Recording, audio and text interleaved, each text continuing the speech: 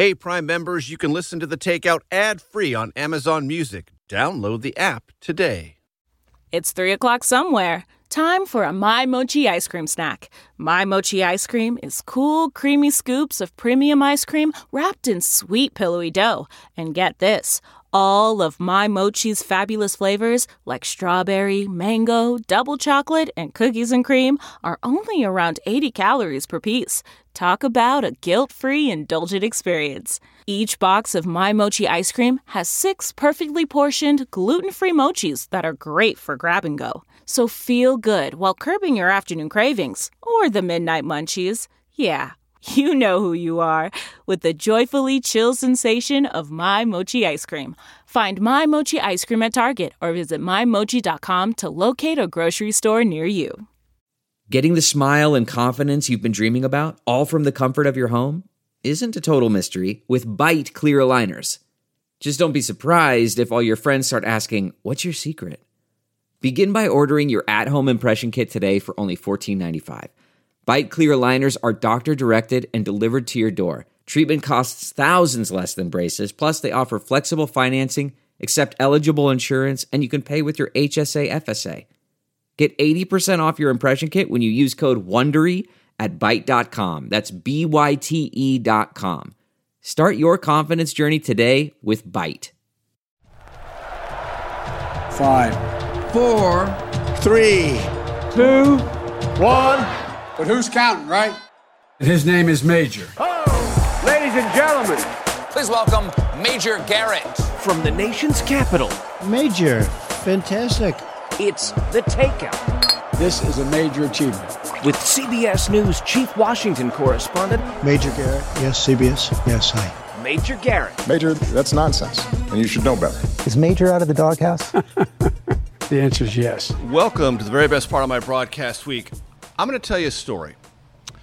So if you are a person of a certain age, meaning if you were in high school and college, 1983, you probably listened to the radio or watched MTV. And if you did, there's a song that would have been very popular that you would no doubt remember. A song by the group called Fix. The title, One Thing Leads to Another.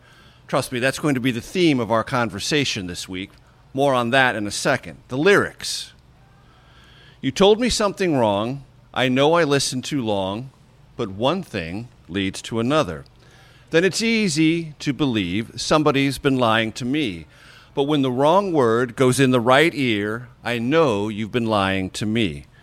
It's getting rough off the cuff. I've got to say, enough's enough. It's a very catchy tune, super popular in the United Kingdom, super popular here in the United States. Why do I bring that up? One thing leads to another. Ladies and gentlemen, that's the theme of the book we're going to be talking about this week. The book is called Birchers, How the John Birch Society Radicalized the American Right. The author, Matthew Dallek, is with us. Matt, it's great to see you. It's great to see you too, Major, and I love that song. I remember it from my MTV days. One thing leads to another. That's the theme of this book, how a group of people on the conservative, hard, extreme right in the 50s are still with us now. One thing has led to another. Yeah, well, and one of the things that I'm interested in documenting in the book is how the ideas lead to another, right? How the ideas get seeded, and then other people pick them up, like people I call successors. And so the Birchers had their heyday in the 1960s when in places like San Diego, but all over the country, they were notorious, pretty much a household name. And the ideas, though, once they fade by the early 70s, people pick up on the anti-establishment, more violent mode of politics, more explicit racism, anti-interventionism, right? Isolationism at a time when the Cold War was still alive. And then the conspiracy theories. And so one of the things is the ideas, right, and how they lead, and the kind of afterlife of those ideas. So let's start with some very basics. We'll get to the society in a second, but who was John Birch as a person? Yeah, John Birch, whose name would not otherwise probably be known today, was an evangelist turned Army intelligence officer. And he was in China in World War II with the U.S. Army, and he was killed murdered by Mao's communist forces about 10 days after World War II. And Robert Welch, the founder of the society, wrote a biography of Birch alleging that his murder was covered up. And that he was essentially the first victim of the Cold War. Exactly. The first American to die at the hands of our Cold War communist enemies. And it was no surprise to Robert Welch in this mythology retelling that he was a Christian evangelist. And on top of that, though, killed by the godless communists. Killed by the godless communists. But what made it really galling to him was that it was also covered up by our own government, according to him. And so in the kind of martyrdom story that he tells, the crime is not just that, the evil communists had murdered him in cold blood and that he was the first victim, as you say, but that the United States State Department, right, our own leaders, knew about this, and because they were sympathetic to the communists, they hid it from the public. So said Robert Welch, the founder of the Birch Society. Yes, and this idea that the communist threat within, at the highest levels of American government and life, that was the animating impulse behind, Robert Welch's movement and also a lot of other Birchers. And just for the benefit of those who know or remember John Birch, separate from the Birch Society, he was, by all accounts, a solid member of the United States Army, brave, courageous, innovative. Yeah, there's actually a book, a biography written about him by a scholar that came out in 2014.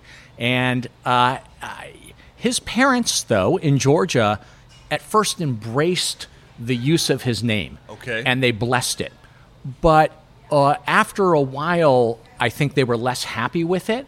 I don't get into that story in the book. But there's no evidence that John Birch would have been wild about the idea of his name being appropriate. And again, his name probably would have been lost to history otherwise, were it not for this branding. So when we say one thing leads to another, folks, let's just talk about a couple things that are very much in our conversation now. Vaccine skepticism. Well, the Birchers were against fluoride in the water. They're not exactly the same, but one thing leads to another. Yeah, so the fluoridation is a great example. So the Birchers often argued that fluoridation was either part of a communist plot or that, as they said, it was a massive wedge for socialized medicine. And there was a deep skepticism of both public health dictates as they saw them, but also government, the federal government or local government, telling you not just what to do, but what to put in your body. And fluoride touched on that. And that's, I think, a fairly common set of arguments or ideas that the vaccine deniers, right. have also wielded. Or those who resisted mask mandates, or those who resisted or were skeptical of social distancing, all the things done on in the name of public health had, for those who resisted it, the same overhang to their mind of government control, government interference, dictates, and interference. And as the Birchers said, and as contemporary MAGA people argue, that this was a way of trampling on and really eviscerating the Constitution. Their argument was you were depriving people of their individual liberties and forcing them, in a sense, in this authoritarian sort of way, and that was deeply un-American. And I think that those ideas, those arguments have been updated for a different set of COVID issues, but really resonate in the anti-fluoride campaign that the Birchers helped pioneer. And when former President Trump tries to defend himself against indictments at the federal level, he brands the prosecutors Marxists and communists, enemies from within, who are destroying the country. So not altogether different than a Birchian approach to what government can or will do. Absolutely. The Birchers, one of their key insights, I think, and I call it an insight for a reason, is that they understood how conspiracy theories and arguing that the enemy was inside the government, that could mobilize a subset of Americans to get active in the struggle for power. And it could be very effective politically.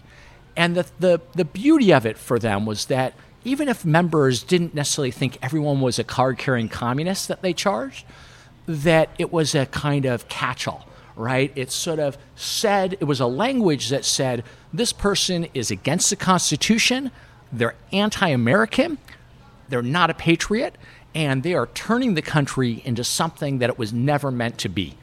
And that shorthand, which Trump, I think, employs as well, speaks to his followers in a similar kind of way that I think it spoke to a lot of members of the Birch Society and people who sympathized with them. Mm-hmm. And our internet culture makes that much more rapidly expressed and amplified, does it not?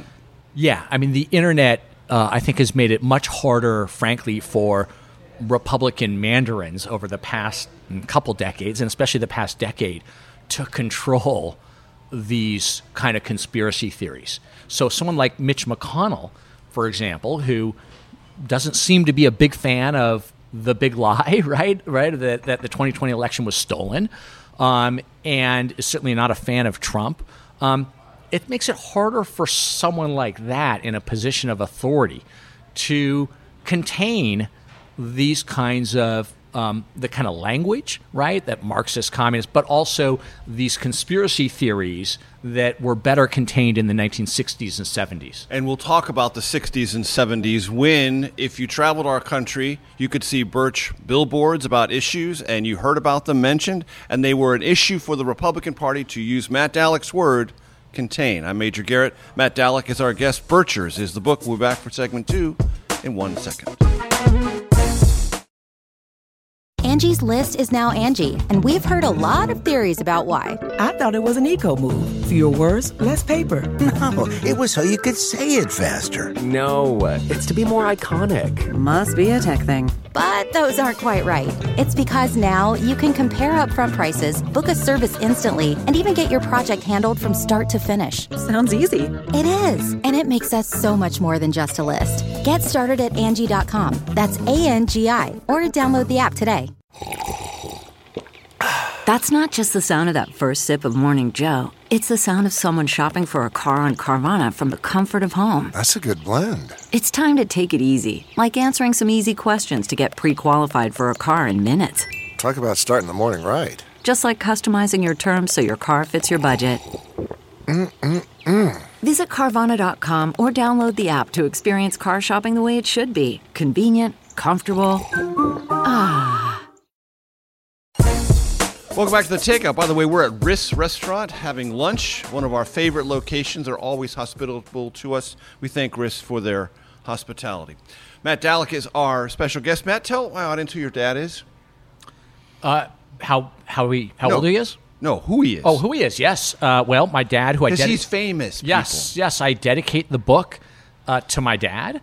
He's a presidential historian. Named? Robert Dallek. Mm-hmm. Very famous presidential historian. Written, I believe, 15 books, won a Bancroft Prize, and had a #1 New York Times bestseller for An Unfinished Life, for his John F. Kennedy biography, in which he, among other things, revealed the John F. Kennedy's serious health problems for the first time. How did growing up in that family and with that famous father influence your life? Well, that's a great question. Look, on one level, it was an inspiration, right? Because I saw my dad in the study behind our house in Los Angeles, and he'd have these piles of documents that he had gotten from the archives or copied from the archives, and he was working away for years, right, on these books. And so I got a kind of intuitive feel for not just archival research, but how exciting it can be, right? Because you're finding stuff that maybe people have not seen in decades, or ever, or if they've seen it, or only a select few people saw them and didn't want the public to see them. Exactly, I was hoping they would never find them. That's right, and that might also be lost for who knows how long if you don't actually find a way to incorporate it. So that was really cool and exciting. He was also a great professor when he taught at UCLA for 3 decades. He would have 400 students in a lecture class. He would give them standing ovations on the last day of the class. I mean, he really was so very inspiring. At first, though, I went to grad school. I got a PhD, but I decided I did not want to go into academia right away. And I actually went and worked in politics for a few years. I worked as a speechwriter. And I slowly kind of made my way back, though, to try to find my own path realized I liked teaching, I liked writing and researching, and kind of made my peace with the fact that I'll never write as many books as the 15 he's written. Very good, very good. So when we went to break, we talked about the Birchers in the 60s, which was, in one way, their heyday, but now I would say they have an indirect heyday that's even bigger than the 60s. But talk about the Birchers in the 60s. Well, the Birchers in the 60s, it's really... Which is what the shorthand was, ladies and gentlemen, the Birchers. Yeah, the Birchers and... or just Birchers. Yeah. And it's hard to recall. It's hard to kind of capture how big a deal they were. Because, so for example, Bob Dylan did an entire song talking John Birch Paranoid Blues. The Chad Mitchell Trio did a song about the Birchers. They became really embedded in the culture. And...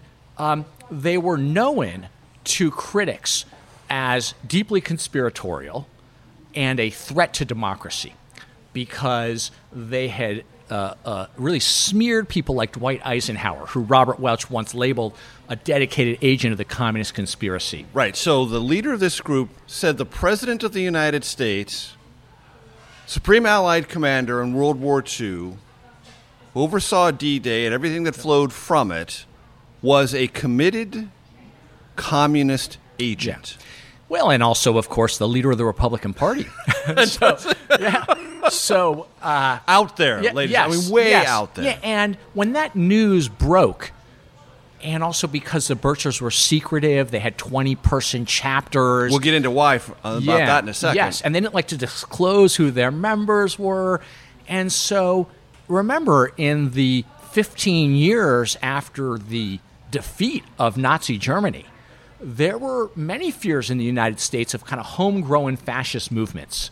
And so critics were alarmed by the Birchers. They called them really the most violent and aggressive and an ugly far-right threat since, say, the brown shirt threat or America First of the 1930s.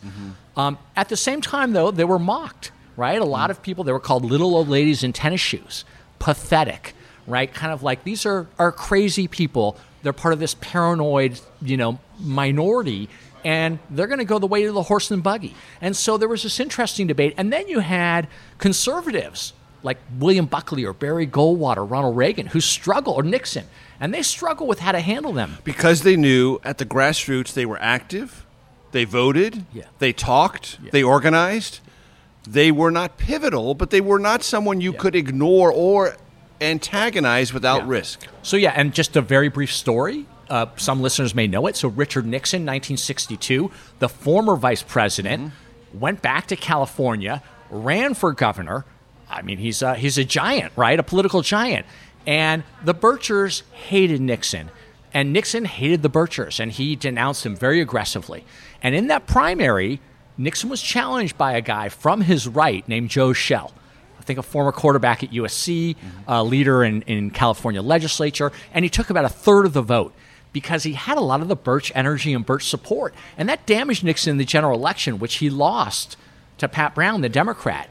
And that was kind of an object lesson in what can happen if you go too far to denounce your so-called far-right base. And, of course, the historical irony there, ladies and gentlemen, is in the House of Representatives, Richard Nixon made his name as a virulent anti-communist who exposed Alger Hiss, or helped to expose Alger Hiss, but he wasn't anti-communist enough for the Birchers. Yeah. So one of the things I argue in the book is that there is a significant division, an ideological division between the Bircher fringe and these more mainstream conservatives.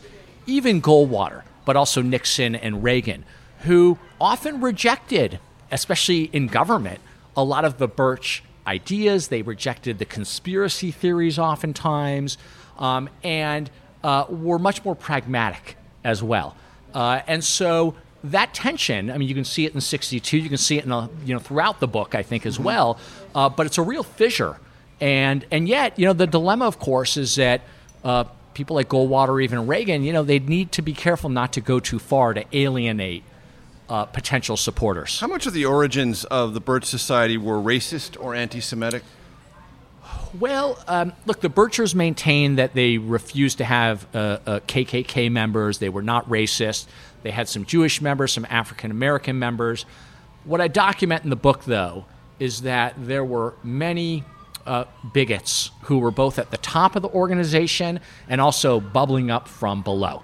And I show that in the memos they write and the speeches that they give. The language they use. And the other thing is that, the Birch argument, the Society's official argument, which I think many members believed, was that the civil rights movement in the mid-1960s was a plot directed from the Kremlin. And that was similar to what if it weren't for Moscow's meddling, there would be no organic movement to achieve civil rights in this country. Exactly. So rather than say that this was an organic movement for racial equality and social justice, they said this was all part that African Americans were being, and white Americans supportive of it, were being manipulated by the Kremlin to basically destroy the Constitution via the civil rights movement. Dupes of the communist government. Yeah, and that was of a piece, really, with what white supremacists were also arguing. And actually, I think it does have echoes in the birtherism, claim that Barack Obama was not born in this country. He was basically a foreign element planted here as a fraud to also destroy the country from within, as the conspiracy theorists had it. And as we set this up for our next segment, talk to me about birtherism and Trump and this lineage that goes back to the Birchers. Well, Trump was, of course, the most, as many people will remember, Trump was probably became the most prominent birtherite of Obama's presidency. I mean, he really led the charge, and he was in touch with leaders, I think, of the Tea Party. Sarah Palin, at one point, who I quote in the book, says very nice things about Trump's leadership of the birther movement. And Trump had a very prominent, I think, in fact, that's in part how he built up a Twitter following, right? It wasn't, the art of the deal that built it up. It was this birther claim. Galvanizing people around this question of the otherism of Obama. And that Obama was illegitimate, right? He was ineligible to be president because of this conspiracy. And he went on also mainstream outlets like The View and propagated this idea too. The idea being the enemy within. Bircherite in the 50s and 60s, a part of our contemporary politics now. One thing, ladies and gentlemen, leads to another. Matt Dallek is our guest. Segment 3 of The Takeout in just 1 second. The comfort of your favorite seat is now your comfy car-selling command center, thanks to Carvana. It doesn't get any better than this. Your favorite seat's the best spot in the house. Make it even better by entering your license plate or VIN and getting a real offer in minutes. There really is no place like home. And speaking of home, Carvana will pick up your car from yours after you finalize your offer. Visit Carvana.com or download the app and sell your car from your comfy place. Delve into the shadows of the mind with Sleeping Dogs, a gripping murder mystery starring Academy Award winner Russell Crowe. Now available on digital. Crowe portrays an ex-homicide detective unraveling a brutal murder he can't recall. Uncovering secrets from his past, he learns a chilling truth. It's best to let sleeping dogs lie.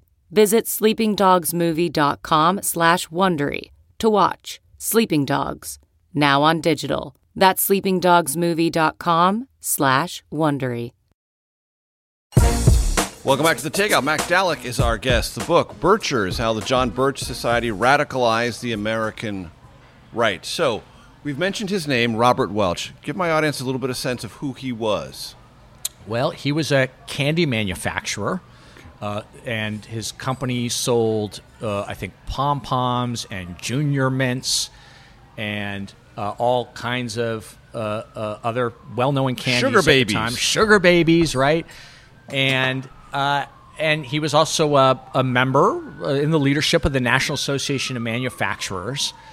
A business guy, and also white, an author. well-to-do business guy. White, wealthy, Christian, and also an author. He wrote a number of books in the 1950s. And in the 50s, gave a lot of lectures and wrote a lot of books basically saying, this communist conspiracy is taking over the world, including internally within the United States. And yet he had a kind of respect for communist organizations, communist cadres, and you mentioned this number earlier, and I want you to go into a little bit of detail about it. John Birch Society groups were limited strictly to a membership of 20. And once it got to 20, it had to break off into another group, like communist cells, correct? Yeah, and I believe that the Birch leadership was open about, they said, we copied this tactic from our enemy because they've had such great success, so why wouldn't we want to ape their tactics? Mm-hmm. And the idea, too, was that they wanted to keep the society, I think, hidden from public view and the members hidden because they were worried that if the communists, this is their view, if the communists discovered that this incredibly effective movement was afoot, that they would then destroy it before the Birch Society could really be built up. Mm-hmm. And so they wanted to keep it kind of subtraded. So their paranoia was 360. I mean, it sounds like it went in almost every direction. Yeah, well, I mean, look, they viewed it as the communists are stalking us. We have enemies in our government. Our president's a communist agent. Everywhere there are things to be afraid of. Look, the logic was that, according to Welch and others, 60 to 70% of American institutions were basically communist-run. And that, the estimates varied, but 5 years, the country would be completely communist. Lost. So the country was always at 2 minutes to midnight, or maybe 2 seconds to midnight.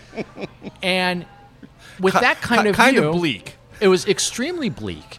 And with that worldview, though, it becomes a little more understandable how you see your enemies in the media, the higher education, among the elites, everywhere, and so the sense that they had to kind of, and at one point, for example, I think a woman member of the society wrote in and suggested, look, send us our Birch Society material in basically brown paper envelopes because we don't want basically neighbors knowing we're members, but also the Postal Service is the most likely first wedge of this attack on us, and we don't want the Postal Service knowing we're members of this group. Right. Send it like you would pornography.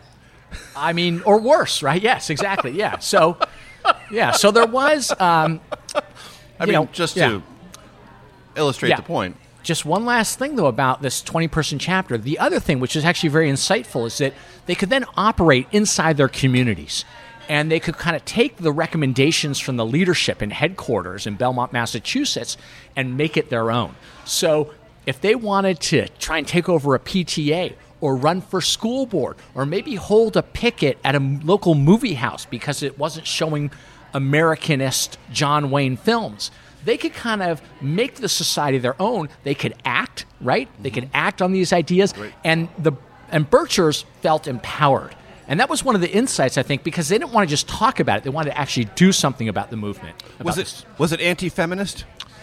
Well, Phyllis Schlafly was a member for a time, and it certainly was opposed to the feminist movement and had a vision of a kind of early 20th century role for women, right, as homemakers, right, and not in the workforce. And yet, as I argue in the book, Birch women, who were very effective, capitalized on the second wave of feminism and the increased movement of women into the workforce and into politics as well, because they got very active politically. And so one of the interesting paradoxes for women Birchers is both their ideological views, but also their incredible level of political activism and engagement. You mentioned Birchers could discuss and wage campaigns to talk to their PTA, run for school board.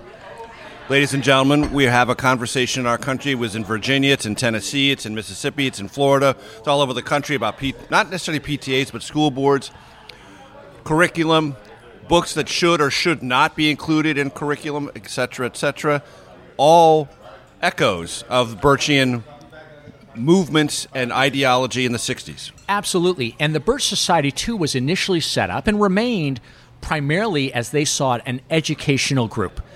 And what they wanted to do was... They all do. Yes, that's right. They're all the nonprofit. All education. All quote-unquote education.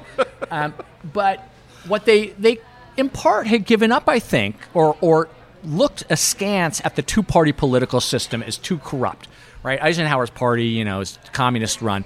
And what they wanted to do was educate the masses, kind of tutor ordinary Americans about the dire nature of the threat. Well, how do you do that? One of the ways you do it is by going into the schools and saying the textbooks that our students are learning are actually communist-inspired. Sex education is immoral and part of this kind of communist effort to weaken the moral fiber of this country. And so the schools became important battlegrounds for Birchers, as did media and this alternative views that they had, right? The books and the articles that they produced, right? The alternative worldview to get around the kind of CBSs of the world. Mm-hmm. And they were very effective, I think, and savvy in attacking the schools. And also these are civic institutions that were not seen as particularly political at the time. Do the political warriors on the right of our era know much about the Birch Society? Do they talk about it? Do they consider themselves successors or part of that lineage? Yeah, that's actually a fantastic question, and it's very hard to tease out how aware they are. So someone like Marjorie Taylor Greene, who represents a part of the district of Larry McDonald, who was a leader of the Birch Society for a time, I don't know if she's, aware of his association, but I have taken note of how leaders of MAGA, for example, have talked about the Birch Society, or familiar names, people like Alex Jones, who is basically, I think at one point he said, my dad was a Bircher, and the book that sort of turned him on to conspiracy theories was a classic, or the text of the Birch Society, helped radicalize Alex Jones. Mick Mulvaney, who you've had on this program, at one point spoke to, because the Birch Society still exists, and he spoke a number of years ago to a Birch group. So I think a lot of them are aware of it. I don't think that they've necessarily studied it and kind of copied it, but I think that there is a kind of way in which Steve Bannon is very much aware of your book, has said complimentary things about it. Is he? Yeah. He sounds like he's aware of what the Birch Society is. I mean, according to his podcast, he held up the book twice and said he thought it was an incredible book. How does that make you feel? Well, I at first I was very nervous because someone told me he had, held up your book, and I didn't know what he said about it or me, and then he said it was incredible, and a couple of good friends of mine actually said, look, that's actually a compliment because it means that what you were doing is actually history rather than primarily ideology, and I don't know why he likes the book, but my guess is that one reason I give credit to the Birchers for their political insights. I show how powerful they were. And I think he probably likes the anti-establishment theme, right? That the Birchers, the fringe, was kind of opposed to the Mitch McConnells of the world, wanted to kind of take over the Republican Party. And as another person said, that maybe it's a kind of blueprint for him. Well, maybe not. We will see. Time will tell on that. Birchers is the name of the book, How the John Birch Society Radicalized the American Right. We're at RIS. Lunch has arrived. I've already plowed in, but Matthew Dallek, our special author guest, will do that in the intervening break. And when we come back, segment 4 coming your way in just one moment.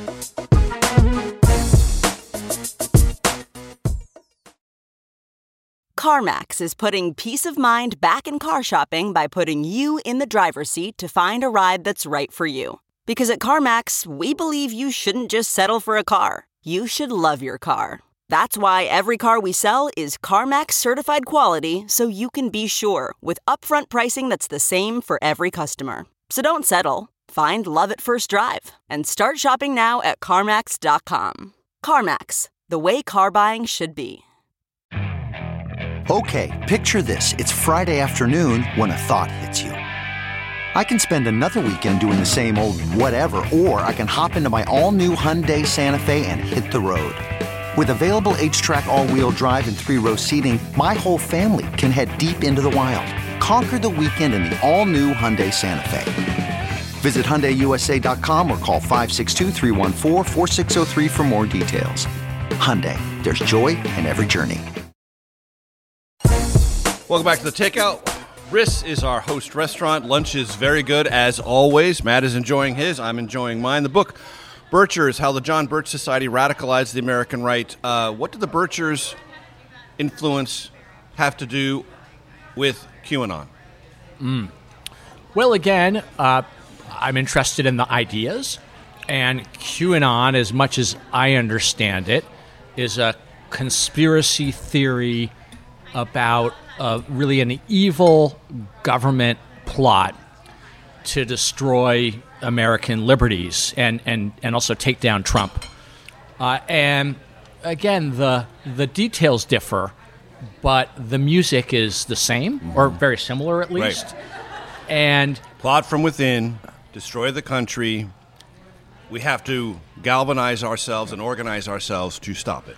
And that, progressives or liberals, right, that they are really the greatest enemy. I mean, they don't call them liberals; they call them Marxists, or and also that career civil servants, right, people in the FBI or elsewhere in the Department of Justice, people who really are essential to kind of the functioning, or anyone part of the regulatory state, but they're essential to the healthy functioning of democracy and the functioning of government, that they are part of this plot.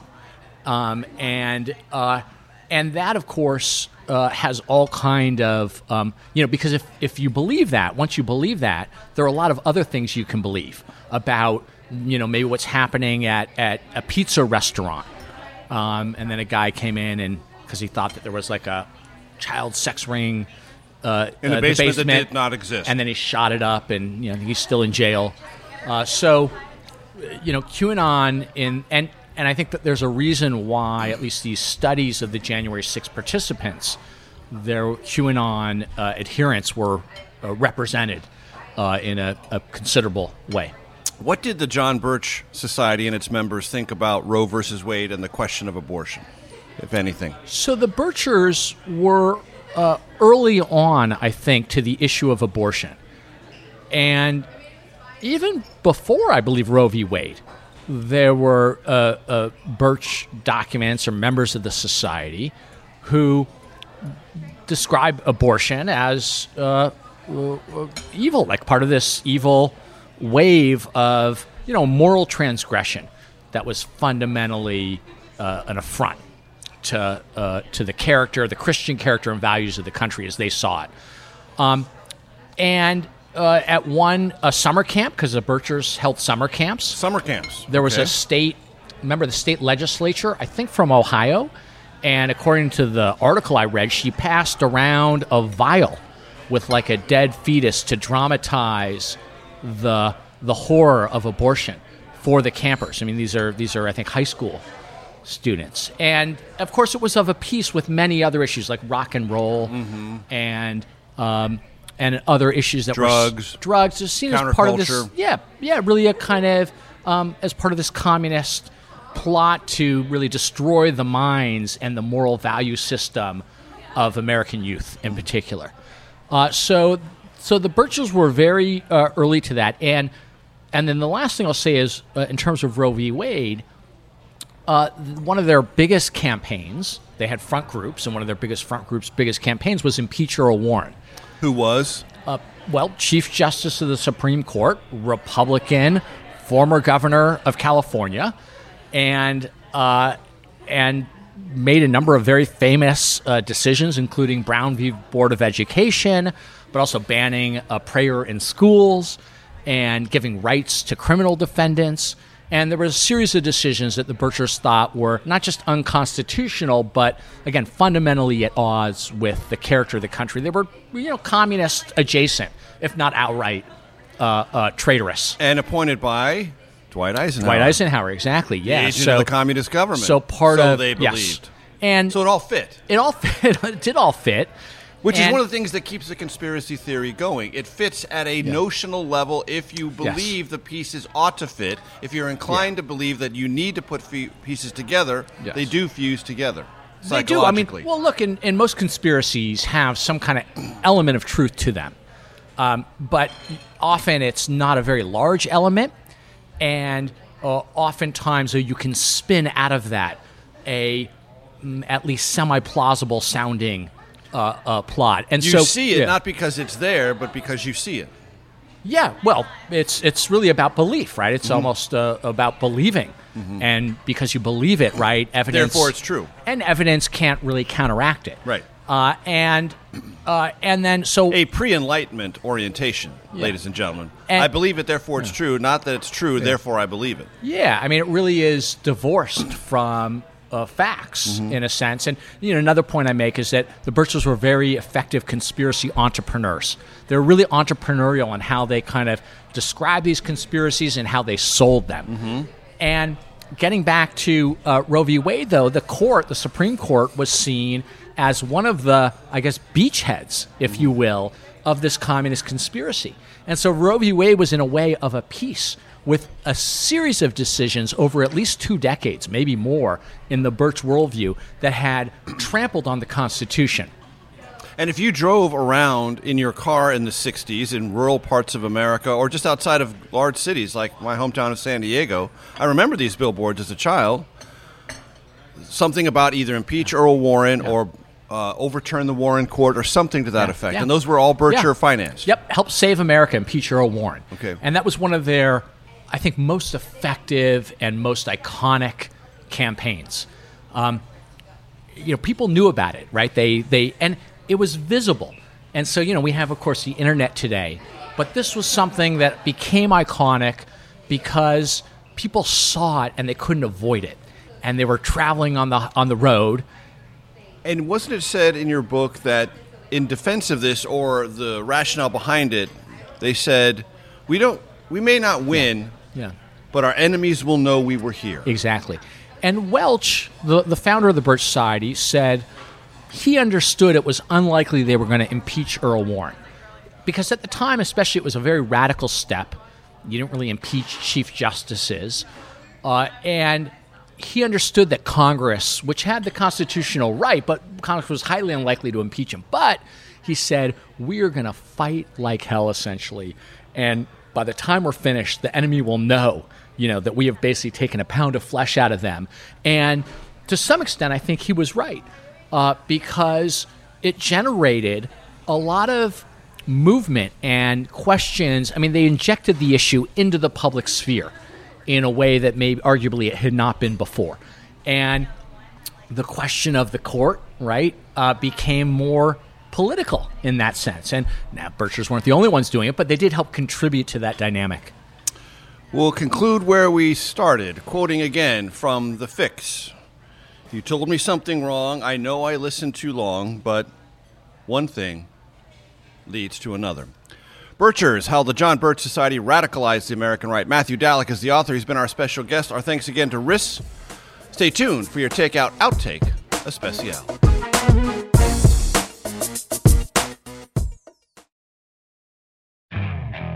Okay, picture this. It's Friday afternoon when a thought hits you. I can spend another weekend doing the same old whatever, or I can hop into my all-new Hyundai Santa Fe and hit the road. With available H-Track all-wheel drive and 3-row seating, my whole family can head deep into the wild. Conquer the weekend in the all-new Hyundai Santa Fe. Visit HyundaiUSA.com or call 562-314-4603 for more details. Hyundai, there's joy in every journey. Okay, picture this. It's Friday afternoon when a thought hits you. I can spend another weekend doing the same old whatever, or I can hop into my all-new Hyundai Santa Fe and hit the road. With available H-Track all-wheel drive and 3-row seating, my whole family can head deep into the wild. Conquer the weekend in the all-new Hyundai Santa Fe. Visit HyundaiUSA.com or call 562-314-4603 for more details. Hyundai, there's joy in every journey.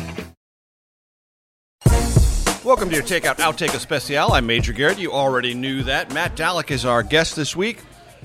His book, Birchers, How the John Birch Society Radicalized the American Right. When did this idea come to you, and how difficult was it to pursue? Great question. Like a lot of other historians and journalists, right, searching for explanations of Trump. It came to me, I think, early on in the Trump presidency. 2017, 2018, but it evolved because at first I was thinking I would just look at the leaders of the Birch Society. That's not what the book became. All credit to actually my publisher, Basic Books, for pushing me to expand it and try to write a history of this movement, and also to bring it up to the present. And the book goes up to January 6th. The last third is about the afterlife of the Birch Society, how its ideas shape the right, and really essentially the Birchite takeover of the Republican Party and conservatism over the decades. In terms of appeal, well, I think the way I initially conceived of it was not the right way. I think the way it turned out was sort of the right way, right, to tell this movement. And the book, I think, it was hard to sell, although I got a couple of good interest from good publishers. And then I would say what's been interesting, too, is that since it's come out, and I did not anticipate this at all, I've had a lot of people email me to tell me their stories about their experiences with the Birch Society. Their family stories. Family stories, and also maybe their personal memories. Okay. And that has been really interesting, and actually information I wish I'd known when I was writing the book. Maybe it'll, if there's an updated, afterword, be included. But it's interesting to kind of hear people and how these memories live on and how it affected them and how they remember it decades later. Reading the book, it strikes me that one of the things that political reporters tend to forget and overlook is that this is still a center-right country, white and Christian in its primary identification. Fact. Birchers are part of that story, and a not insignificant part of the story when you think about the duration and the idea that you implied a moment ago that Bircher philosophy was storming the steps of the Capitol on January 6, 2021. Yeah, and one of the points I try to make, so at one point in the book, I think there's a senator who says in 1964 that the Birch Society is this weird foreign presence in America. One of the points I try to make in the book is that is totally wrong, that they're actually deeply American, and that they're part of a much deeper, longer tradition of a kind of what I describe as a far-right alternative political tradition.